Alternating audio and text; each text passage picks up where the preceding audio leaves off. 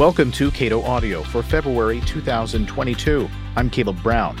In this month's offering, Cato's Ian Vasquez describes the circumstances that brought relatively free Chile a new avowedly socialist president. Cato's Chris Edwards makes the case for angel investors. Democratic Senator Ron Wyden kicks off Cato's conference on surveillance.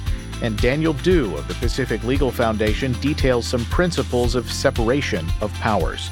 First up, this month's Cato Roundtable.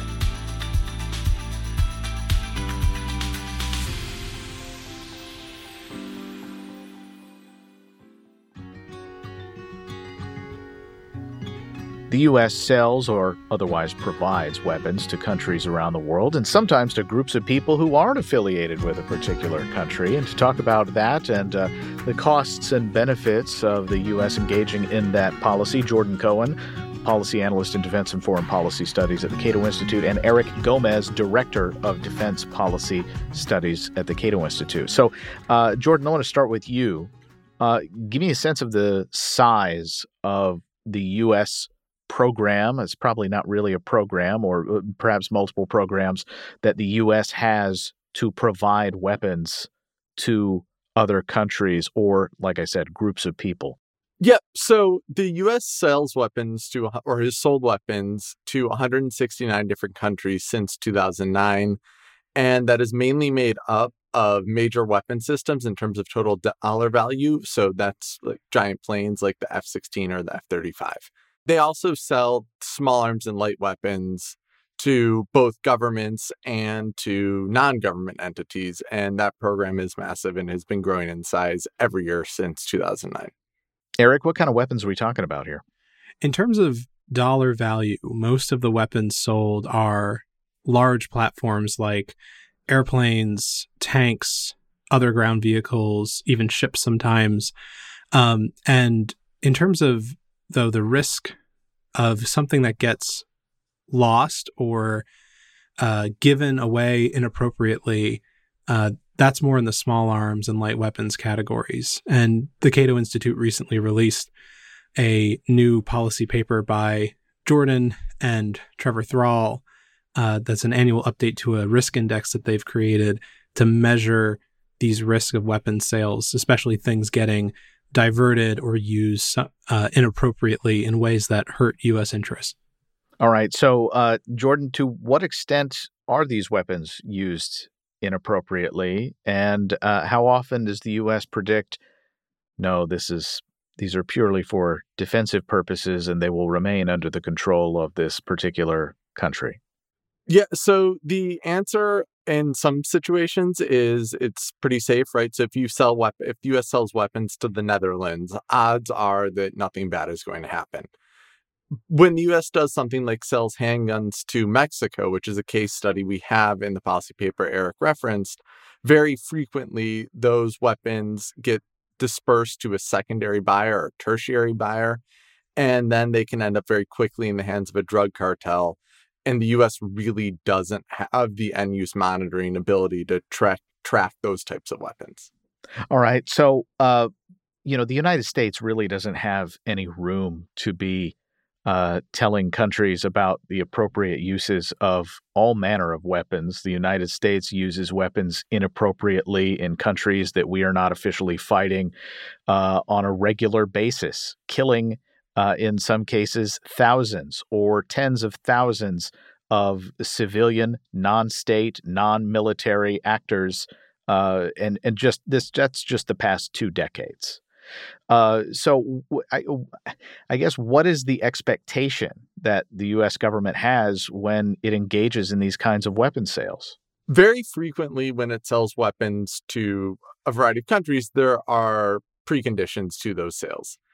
And that kind of is just general U.S. law in a lot of cases. But in a case like Saudi Arabia, very frequently we will send them weapons and say, hey, you can use this radar system for X, but you can't use it for Y. And then Saudi Arabia turns around and uses it for Y.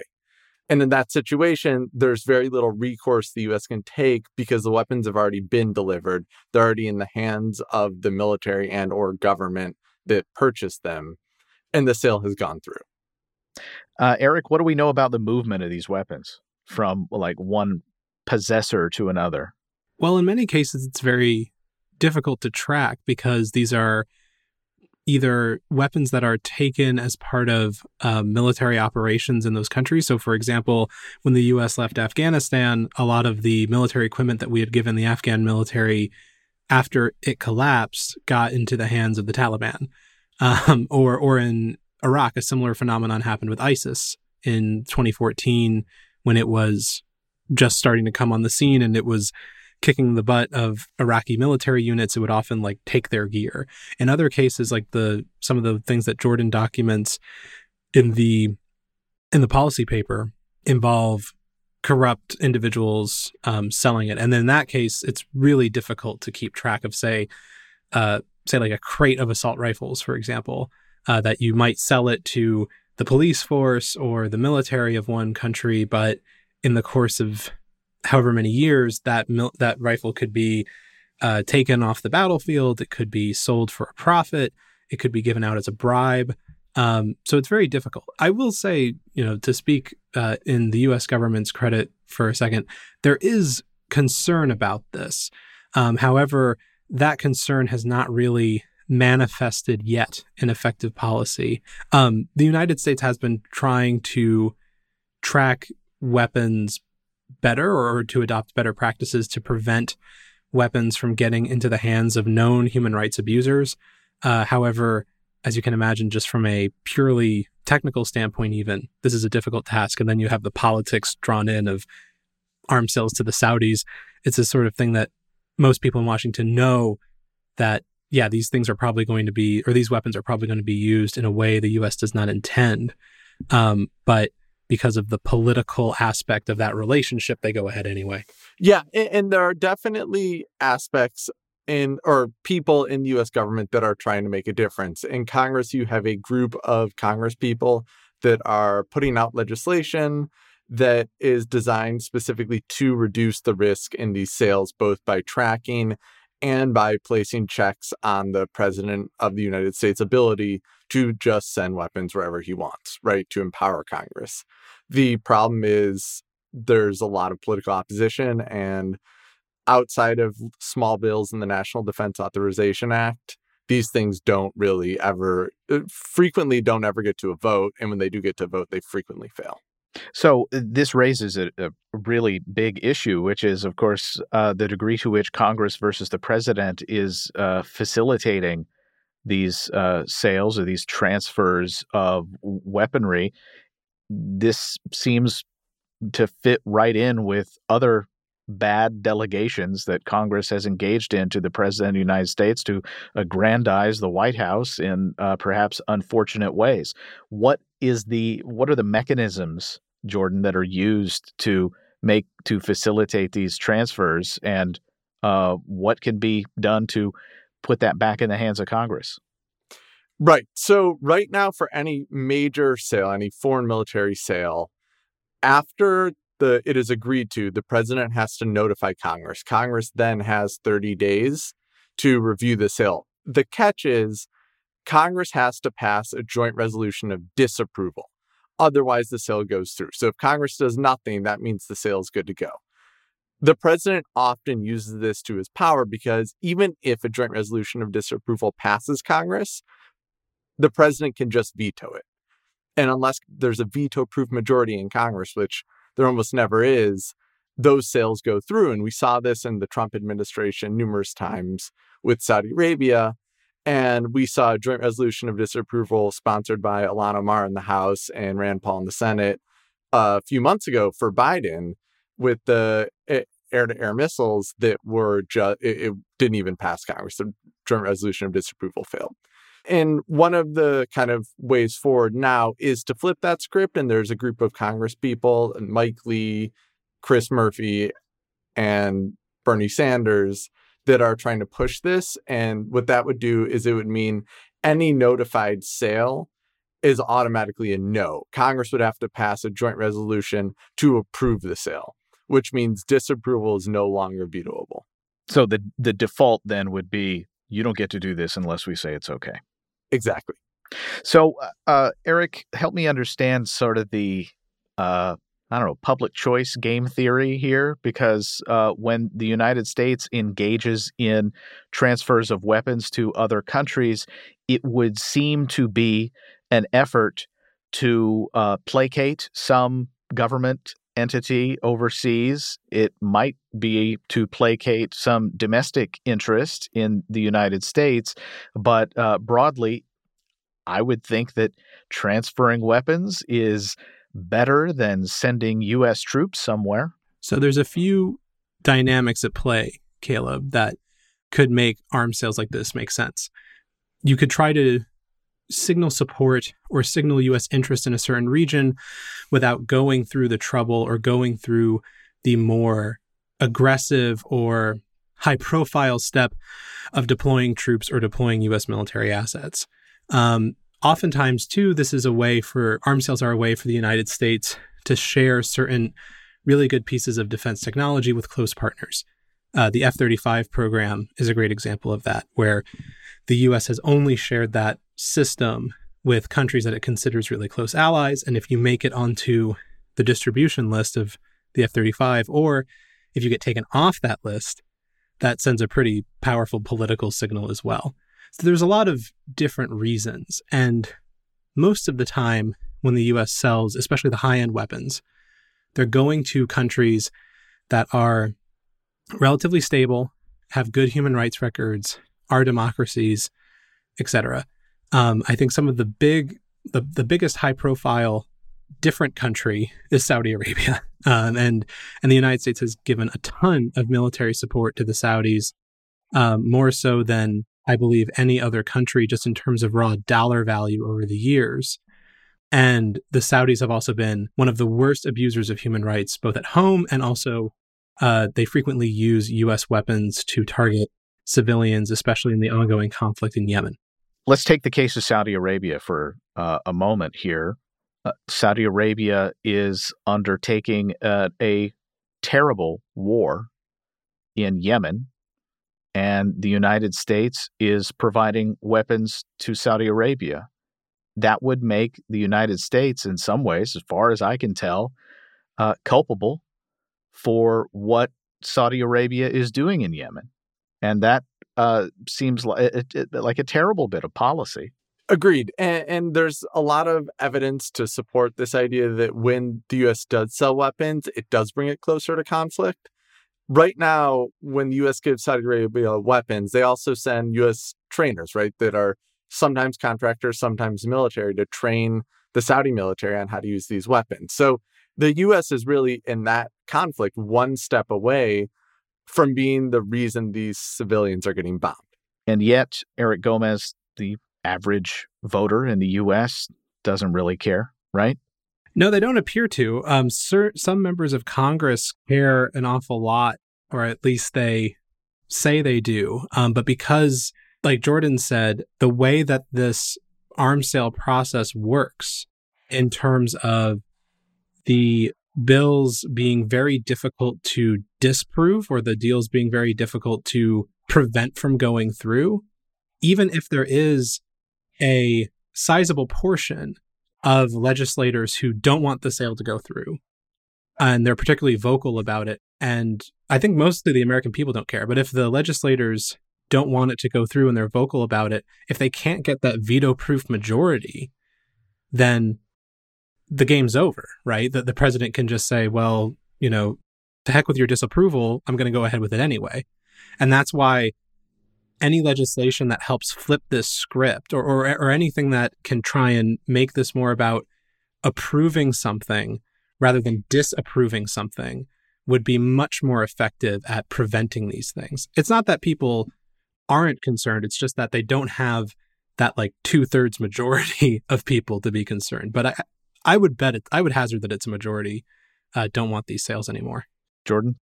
Yeah, I totally agree with everything Eric just said there. I also think, unlike something such as war or even what's going on currently in the Ukraine crisis, where it's all over the news, right? Every American that turns on CNN or whatever their news station knows there's a conflict in Ukraine and the U.S. is debating the level of its involvement.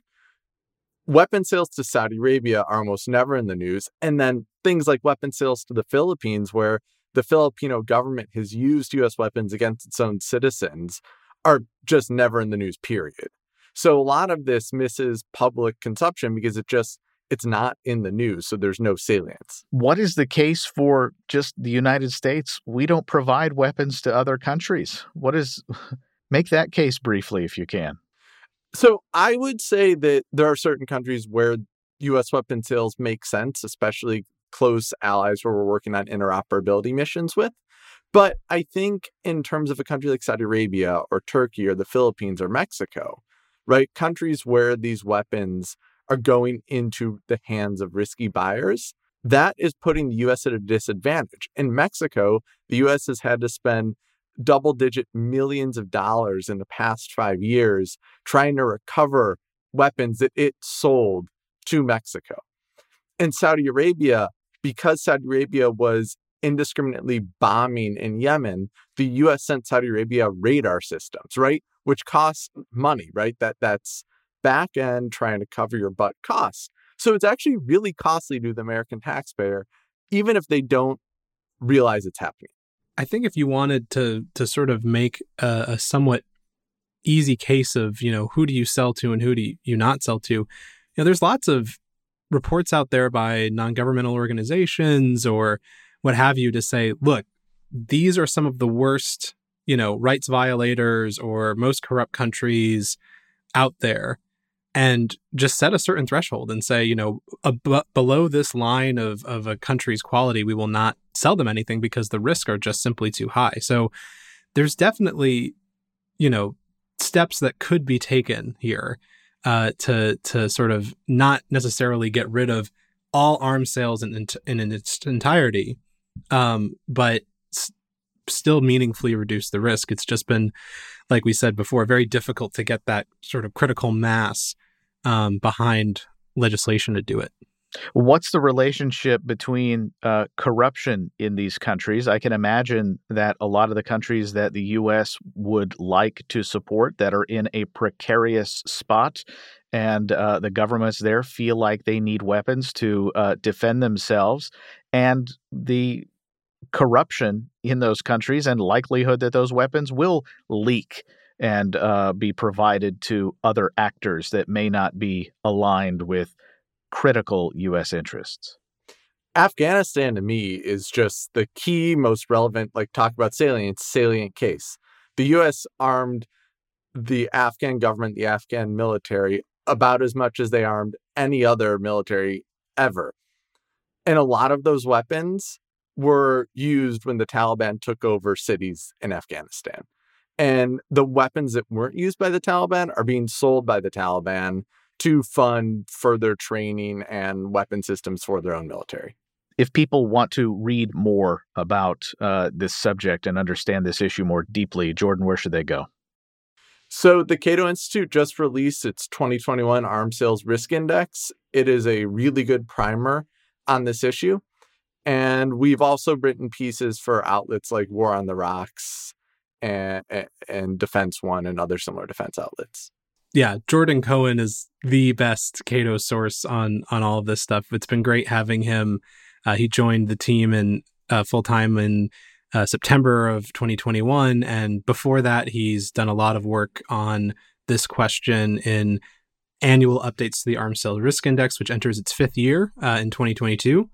And I know he plans on continuing to produce that. And we had a really good event also in early December with Senator Chris Murphy of Connecticut, who, along with some other folks in the Congress, has introduced legislation that would, among other things, address this flip the script issue that Jordan mentioned earlier about making arms sales a matter of approval rather than disapproval in the Congress. All right, Jordan Cohen, policy analyst, Defense and Foreign Policy Studies at the Cato Institute, and Eric Gomez, Director of Defense Policy Studies. You can find the Arms Sale Risk Index at our website, cato.org.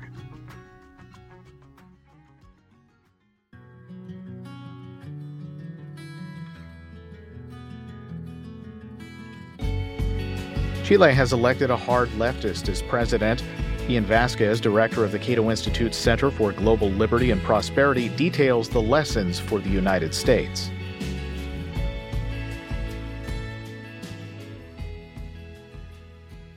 the election of Gabriel Boric is part of a wave of leftism that has come back to Latin America in the last several years, but it is especially worrisome in the case of Chile. After all, Chile was, without any question, the most successful country in the region, and it's really one of the great development success stories of all times by any measure.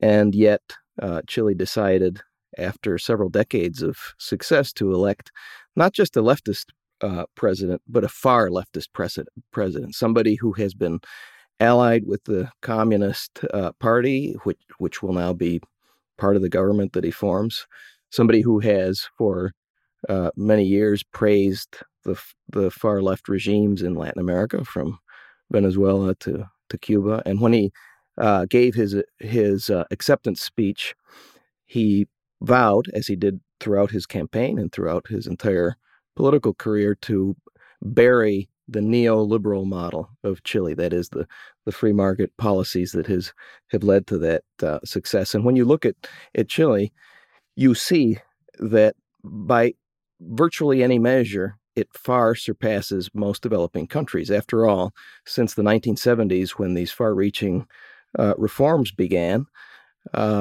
Chile has quadrupled its income per capita. Its measures of human development or indicators of well-being far surpass almost any other Latin American countries, usually listed at the top. It's at the top of the Human Development Index by the United Nations. It is the country with the greatest personal freedoms in Latin America. It's one of the freest countries in the world. And just looking at infant mortality rates and so on, access to safe water, virtually any indicator, it far surpasses Latin America. It became, during this period of time, a middle-class country. Didn't used to be. Latin America is characterized as being highly unequal. But during this time, Chile became a much more equal country in those terms. And that's important because inequality in Latin America usually and overwhelmingly is the result of government restrictions on people's freedoms and favoritisms that keep the elite in power. Chile implemented policies that started to do away with that. And so among Latin American countries, it's the country that by far has the most social mobility. And according to the OECD, by many indicators, it is more socially mobile than most European and advanced democracies. One researcher in Chile, Professor Sapelli, has found that Chile is actually more socially mobile than a number of countries like France and Germany and the United States. So what we've seen during this time is a tremendous success. Also, democracy was consolidated. And this all began, of course, after the Pinochet coup in 1973, and then in 1975, free market reforms began, far-reaching free market reforms by the so-called Chicago Boys, whose goal was not just to implement a free market in a very coherent and well-thought-out way, but to create a free society, a set of policies that led to political liberty as well as civil and personal liberties. And that was achieved by 1990, when there was a transition to democracy. After that transition, for most of that time period, you had center-left governments in charge, and they not only upheld the free market model, they deepened it by establishing free trade treaties with countries all around the world and deepening reforms in a lot of different ways. And so that's the basis of Chile's success. And then in 2010, the first center-right president was elected. His name was Sebastián Piñera. And when he came to power, there began to be a shift in Chile to the left. He began to rule and govern in a way that was further to the left in many respects than the center-left governments that preceded him, by increasing taxes, increasing spending, and so on. In a sense, he was competing also with the left on their own rhetoric. And when that happens, you're going to lose. And the left started going farther to the left and accusing him of being extreme free marketeer, which he never was, and he never really defended free market principles or the principles of the free society in a way that was coherent and consistent with the reforms that actually made Chile successful. And instead, he started competing with the left. During this entire period of time, the left basically took hold of the narrative in Chile, and that was a big part of the problem, which is to say that the entire time they were suggesting that, not just suggesting, but outright stating that the system was unfair, that it was creating greater inequality, that it was only benefiting the elites at the expense of the rest of society, that it's the same people who always got rich. All of these things that factually were just plainly incorrect.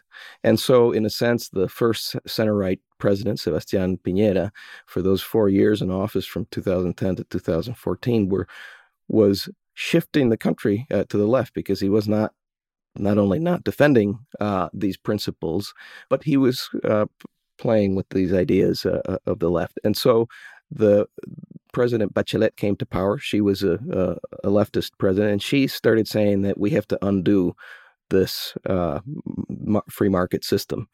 When she began implementing some of these reforms, growth started to go down, and Chile, for the first time, began experiencing stagnation, basically very low growth, after decades of having experienced high growth and a lot of progress.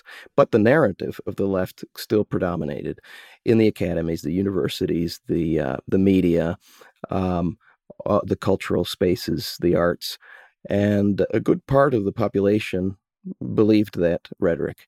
It is at this time, too, that the left, the political left in Chile, which had always been moderate and very sensible and had governed in that way, began to radicalize and shift to the far left. So you had at least half of that left that began to become extremist, and that had also an effect on the moderate left, which sort of silenced them.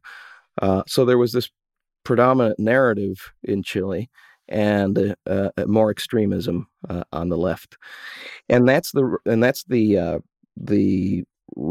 rhetoric and the narrative that basically took over Chilean politics during that period of time.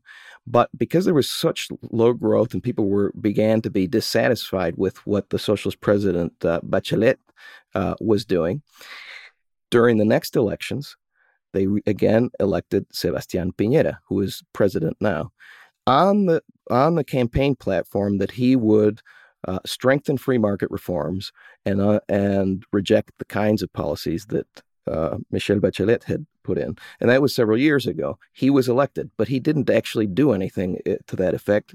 Growth was still low.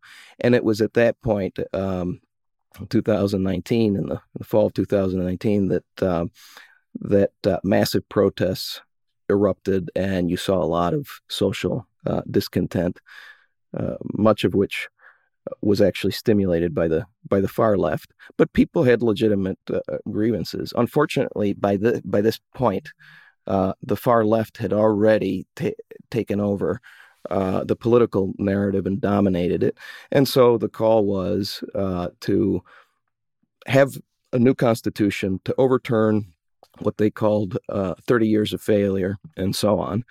And President Piñera, I think, once again, failed in the task of defending the ideas of that made Chile such a success story, and instead gave in to a lot of what the left's agenda was, including rewriting a whole new constitution. So that's where it leaves us today in Chile, which is a country that has just elected a far left president and that is going through a constitutional assembly dominated by the far left, in which the center right has a minority voice, not even enough of a representation to veto bad ideas. And that will be put up to a vote in a plebiscite later this year. It looks to me that Chile is headed in the direction, at best, toward an average Latin American country, at worst, toward a real failed Latin American country like, say, Argentina. What are you looking for in terms of measures of human well-being in Chile that have performed so well since the 1970s and 1980s, and then sort of have fallen off in recent years? What measures of human well-being are you looking to see change as this government takes root? I think that if socialist policies elsewhere in the region are any guide, we're going to see growth decelerate. We're going to see poverty increase. We're going to see inflation go up. We're going to see all sorts of social spending go up, or what they call social spending. The government is going to be involved in huge portions of people's lives, not just through economic interventions, but all sorts of other types of interventions. And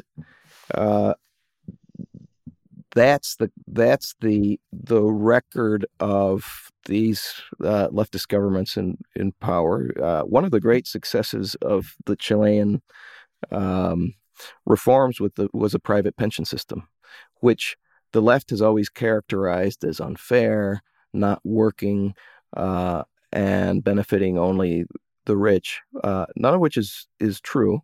So he has, this president-elect has vowed to undo it, to get rid of it, and to reinstitute the pay-as-you-go system that much of the rest of Latin America has, and that all of Latin America, including Chile, used to have, which was a failure and continues to be a failure. So that's going to, of course, ruin the capital markets in Chile, and so we'll see less investment and so on. But I think that what really matters here, and this is a lesson for the United States, is the big picture, that you can have undisputed success. You can have tremendous progress that surpasses by far other experiences of countries that have followed other policies and institutions, and still have a population vote against those if it believes that somehow that system is unfair, illegitimate, or is creating inequality that is unacceptable, even if the facts say otherwise. And so we might ask ourselves, why did this happen in Chile? And as I say, part of the story is the ideological story that took hold in politics. The other part of the story is, I think, simply that Chile's a rapidly changing and progressing country over the past several decades. And during the past several years, that growth slowed down, partly because of these new ideas that started to take hold and create uncertainty. And so there was a sense of unfulfilled expectations. And I think also in countries that have so much progress, there is sort of the Tocqueville effect, that idea that things that were common before, like widespread poverty or abuses or that kind of thing, child labor, that when a country becomes more prosperous and more successful, those things become less common, and they become so uncommon that they stand out, and people start viewing those things as unacceptable. And so there is a sense that how can we be living in a country with these terrible things going on? Well, in fact, it's a sign of progress. Every country that has progressed has gone through that. And so part of it is the de Tocqueville effect. Part of it is unfulfilled expectations. A big part of it is ideological messaging. And I would not want to conclude from all of this that this is the end of the story for Chile, or that this means that all Chileans agree that there is this socialist path to go down. Because, as a matter of fact, in these elections, the other candidate was a free market, right-wing candidate. Some called him far right, but he wasn't extremist in the way that this president-elect is extremist. He was a conservative, but he was the kind of conservative that would respect the Constitution, that would respect the laws, that would respect the institutions of Chile. And he was also one who outwardly was in favor of the free market reforms that made Chile successful. And there hasn't been a politician at that level in Chile for many years that has actually come out and defended those ideas. And yet he got 46% of the vote. And it is also true that the current president, Piñera, was elected only a few years ago on that kind of platform. So Chile is not a simple story of all Chileans decided that these policies that were implemented in Chile were illegitimate and they have to be reversed and we have to go down this path. It's a story of a good chunk of the population bought into that, and it has severely affected politics. Once the left comes into power, it's going to be much more difficult to fight. I think this is a story of how freedom always has to be defended, but it also has to be defended from the moral point of view. And I think that part is what has been lacking in Chile over several decades, with the exception of a few individuals in Chile. Ian Vasquez directs the Cato Institute's Center for Global Liberty and Prosperity.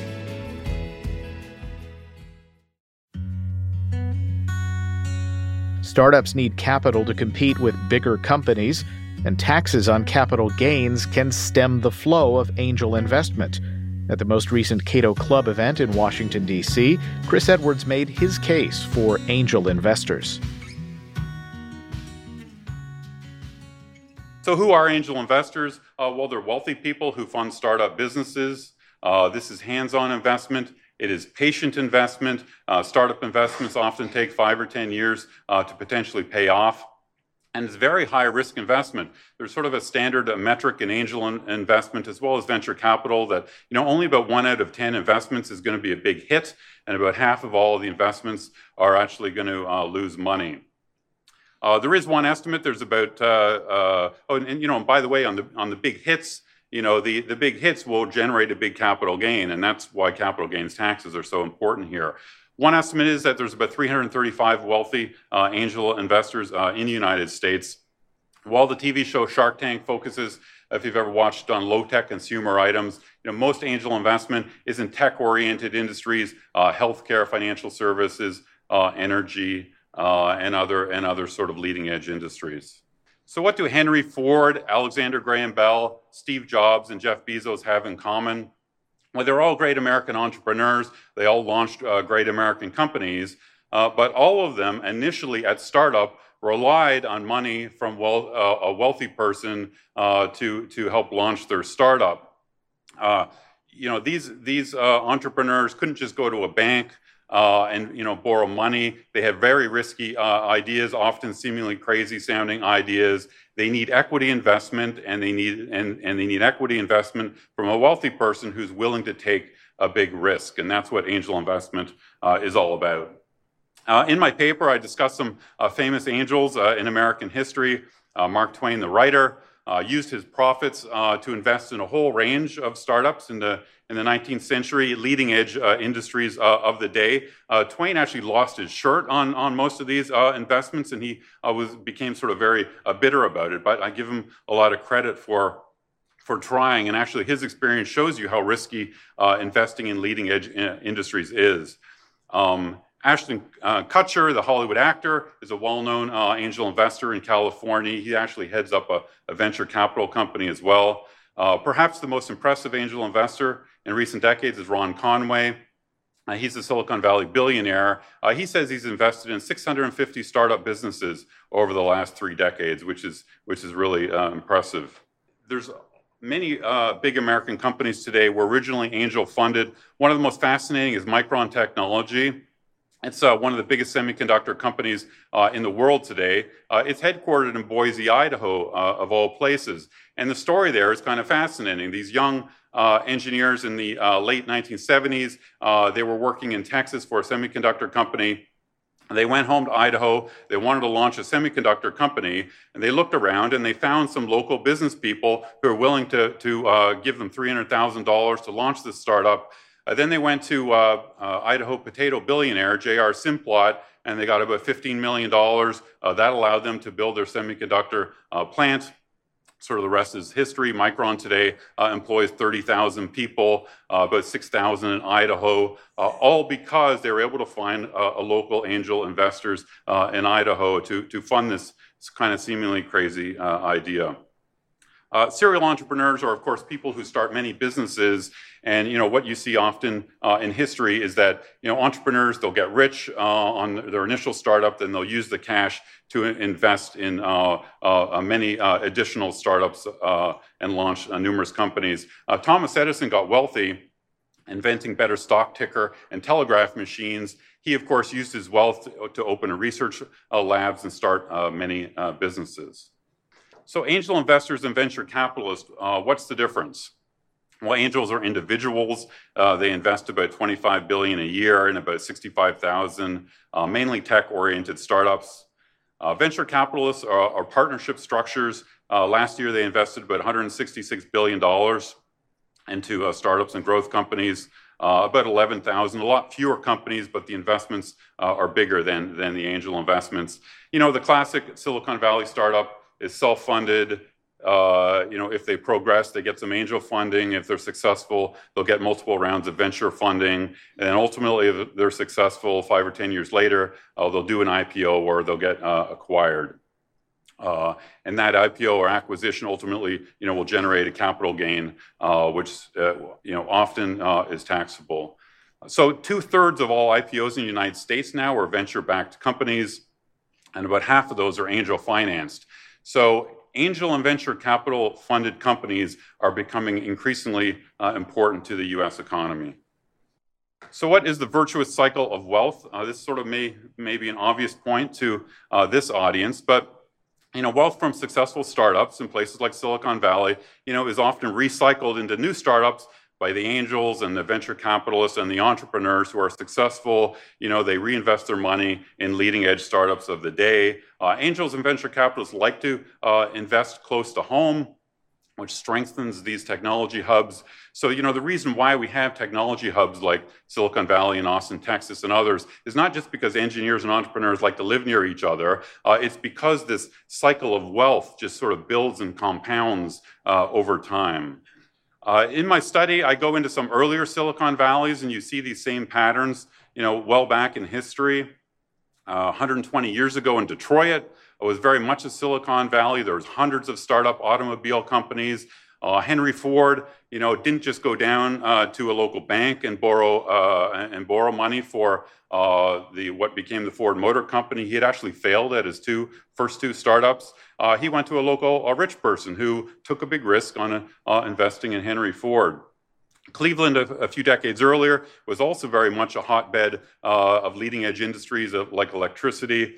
And even further back in history, in the 18th century, I go into a little bit of my study. You see these same patterns. The Industrial Revolution is generally thought to start in the Midlands in England around Birmingham in the early 18th century. And, economic histories will often discuss the famous entrepreneurs who made advances in steam engines and iron technology and that sort of stuff. But if you look behind those entrepreneurs, you will usually find a wealthy person who had some money and was willing to take a big risk on unknown new technologies or entrepreneurs. Chris Edwards directs tax policy studies at the Cato Institute.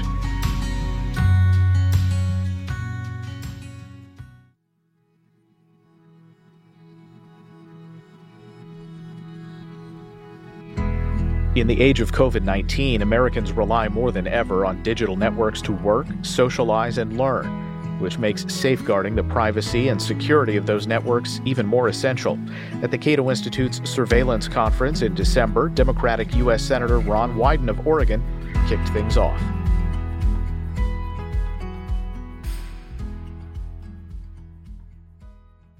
This is one of the most important issues with respect to surveillance and privacy, and it's being fought on a new front, one that many Americans, including many in Congress, know virtually nothing about. Multiple federal agencies, including the Internal Revenue Service, the Department of Defense, the Department of Homeland Security, have purchased Americans' data without any court oversight at all.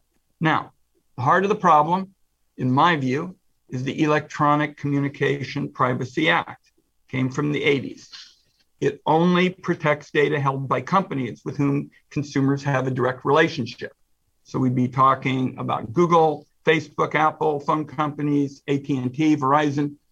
They are all covered.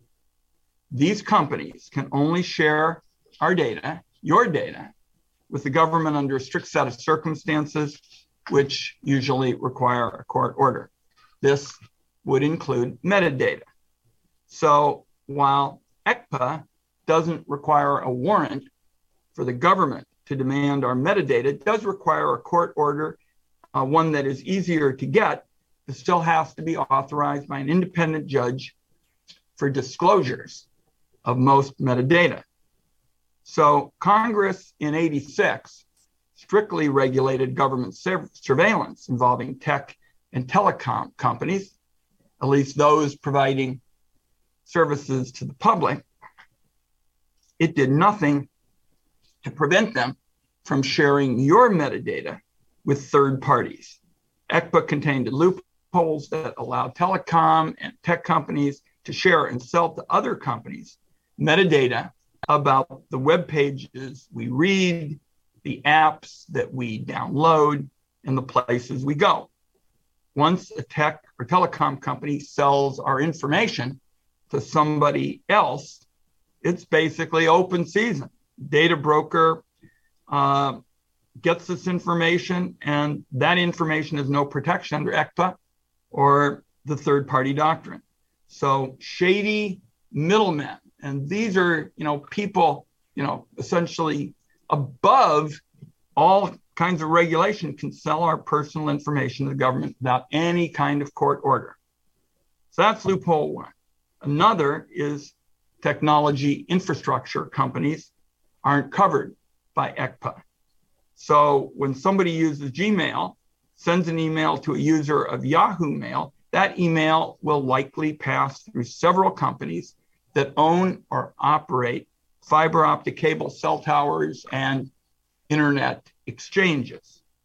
These infrastructure companies are also not covered by federal privacy law, so they can share or sell our metadata to the government. So you see the wide expanse of relevant agencies that are essentially in 2021 not covered by a law passed in the 80s.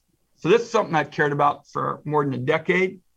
As a member of the Senate Intelligence Committee, I have access to classified information about the intelligence community, other parts of the government, and I'm able to see, and I want to emphasize this is another case of what we've talked about over the years, Julian, I, Cato, others, secret interpretation of the law, secret, in order to legislate and conduct oversight. But I'm often not able to reveal the details of what I've learned. So some of you remember the Orwellian interpretation of Section 215, the fight with the NSA, the security agency. Part of the Foreign Intelligence Surveillance Act, which NSA used for years to obtain in bulk phone records about millions of Americans' communications, has long been a concern. The government has adopted a twisted ruling of the law and gotten the nation's top secret surveillance court to sign off on it. All this happened while the public was in the dark.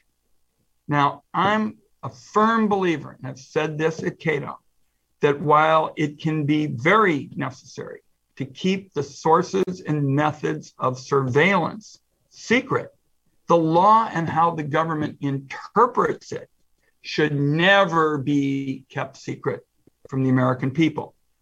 So on this particular problem, companies selling, again, your data to the government, we're pushing on two fronts. First, we're investigating the sale of Americans' location data and have been since 2018. Our first target's been the phone companies, AT&T, Verizon, T-Mobile, and Sprint. And we caught them selling data to these sleazy data brokers that let prison guards and local law enforcement agencies track any phone in America without any kind of court order at all. Investigative journalists soon discovered the same data brokers were also selling location data to bounty hunters, used car salespeople, and would-be stalkers. Based on our work, and I really, again, want to commend the diligent, persistent work of journalists. The Federal Communications Commission fined the carriers $200 million. And I do single out the journalists. Most folks know my dad was a reporter. He always said, be persistent, follow up. Journalists have in this area. And so we've had a win for consumers and their privacy, but now the wireless carriers are fighting the fines and arguing that they have the legal right to sell enormous amounts of their customers' data. Beyond wireless carriers, there are plenty of other corporations selling location data collected from American phones. The advertising technology industry has picked up the slack, so to speak. Tell you how this works. When you install a smartphone app, let's say a weather app, and it asks you for permission to access your location data, third-party data brokers are able to piggyback on that permission and collect information from your phones, which they go on to sell. These data brokers typically pay app developers a fee for the data they go out and siphon off. In February of 2021, the Wall Street Journal reported that Ventel, a shady data broker in Virginia, was buying location data generated from smartphone apps. They packaged it up for access through an easy-to-use website and sold access to government agencies for thousands of dollars a pop. Ventel has sold data to CBP, ICE, the DEA, and the IRS. So far, we've confirmed that the IRS and CBP have used the tool without any kind of court supervision, and they've used it to track Americans' phones. And just last week, I succeeded in pushing the utility companies to end their practice of letting data brokers sell their customers' private information to law enforcement agencies and private investigators. So this is a shameless end run around the Fourth Amendment. These agencies would need a court order to obtain location data from AT&T and Verizon or from Google and Facebook, but they've just exploited the data broker loophole. And Ventel isn't the only company. There are several data brokers involved in this industry, and they are the target now of our ongoing oversight investigation. It is still not clear why these agencies have been able to get away with this, why they've been able to buy location data from any source after the Supreme Court's Carpenter decision. The court didn't create a special exception to the Fourth Amendment for data brokers or allow the government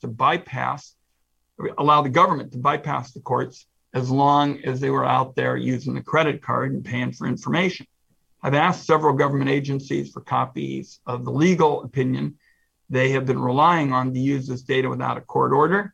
And I want people following this discussion to know we won't give up on this until we get some answers. These companies need to be shut down, and Congress needs to step up to prevent the government from using a credit card instead of a warrant.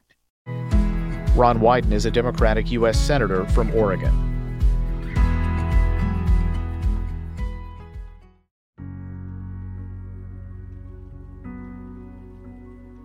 A few principles ought to guide efforts to push branches of government back into their proper constitutional roles. In San Diego, California in December, I sat down with Daniel Dew of the Pacific Legal Foundation, who offered some big picture principles for reining in the branches of government.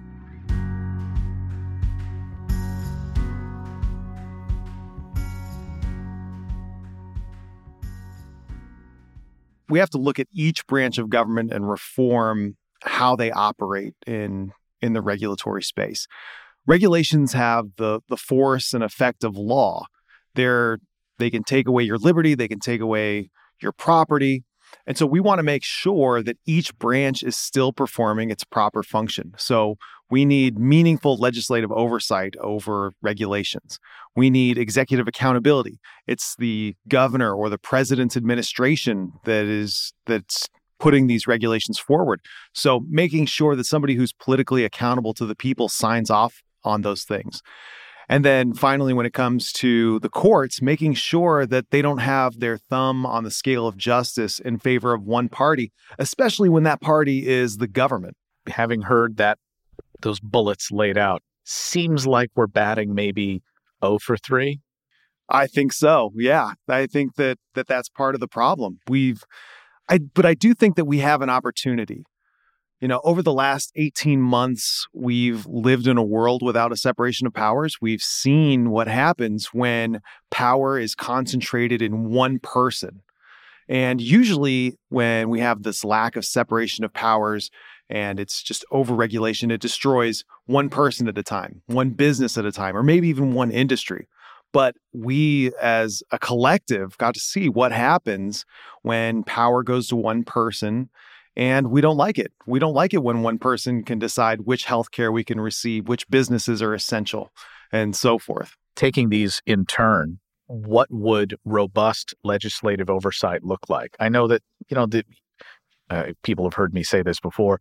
In Congress, you have workhorses and show horses, and it seems like so many people in Congress want to be show horses and not workhorses and do that sort of basic oversight. So what does a more robust legislative oversight look like? It can come in a lot of different forms. So it could be a sunrise review where legislators have to look at any new regulations.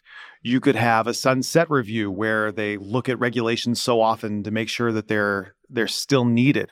You can also look at certain regulations. So at the federal level, there's been a bill that's been pending for over a decade now, I think, the REINS Act, where if there was something that was a major bill, a major regulation that impacts more than $100 million, then it would have to be approved by Congress in order to go into effect. And that makes sense because it impacts so much of the economy and so much of a particular industry. And it puts the onus back on Congress when it comes to creating rules that have the effect of law. Absolutely. We want, when things have the effect of law, it should go through the lawmaking process. It should go through Congress. It should be signed by the president or the governor or the executive in charge. It seems like there is to the extent that we're doing sunset review, which to me should imply that rules sunset. It does. Right? But rules don't sunset, or too often they don't sunset. And what about putting a time limit on all these rules and saying, hey, Congress, you want to keep this rule? You go ahead. Yeah, I think that's a great point. And it depends, right? So this is an issue not just at the federal level, but also at the state level. And you do have some states. So for example, Idaho recently did away with a ton of very burdensome regulations. And the way that happened is their regulations do expire every year. And then the legislature has to approve them over again. And there was a time when they weren't able to get to that. And so all of the regulations expired. And they had a proactive governor who was regulatory reform minded and basically just implemented some regulations on an emergency basis, but told all of the agencies, come back to me and justify the regulations and just don't even come back with the ones that are no longer needed. And they were able to cut a huge percentage of their administrative code that way. And given the way that Congress likes to wait until the last minute to do a lot of things, That seems like a good idea for the federal level. That is, if you don't get to it, people don't have to live under these rules anymore. Darn, too bad, right? That would just be tough. Okay, so with respect to the executive branch, what reforms need to be made there? Sure. So making sure that somebody who is politically accountable signs off on final rules and regulations. So at the federal level, we think that it should be somebody who is at least presidentially appointed and Senate confirmed, somebody who goes through that process. Pacific Legal Foundation did a report years ago that looked at FDA regulations, found out that 98% of them over a 17-year period were unconstitutionally signed off by career bureaucrats, not anybody who was politically accountable in any way. And who wrote that report for PLF? Angela Erickson, who is our fantastic strategic research director. She's a nice lady. She is such a nice lady. I like her a lot. Probably not as much as you like her, but she's great. Yeah. So the issue of whether or not who signs off, people signing off on these rules, one of the problems that was longstanding was people signing off on rules were not confirmed by the Senate. They did not have the imprimatur of the legislative branch of the government. And I have a lot of sympathy for the idea that somebody with that sign off from the Senate ought to be responsible for these. But how does that really move the needle? I think it could, because at least at that point, you could say that if there's a bad regulation, if there's a harmful regulation, that, this president's administration is responsible for it. There's no passing the buck. Or if we have a good administration that wants to undo regulations, it's another arrow in their quiver, right? It's another way that they can stop bad regulations from going into effect, rather than the agencies being this black box where regulations just appear. Daniel Du directs the Pacific Legal Foundation's legal policy work.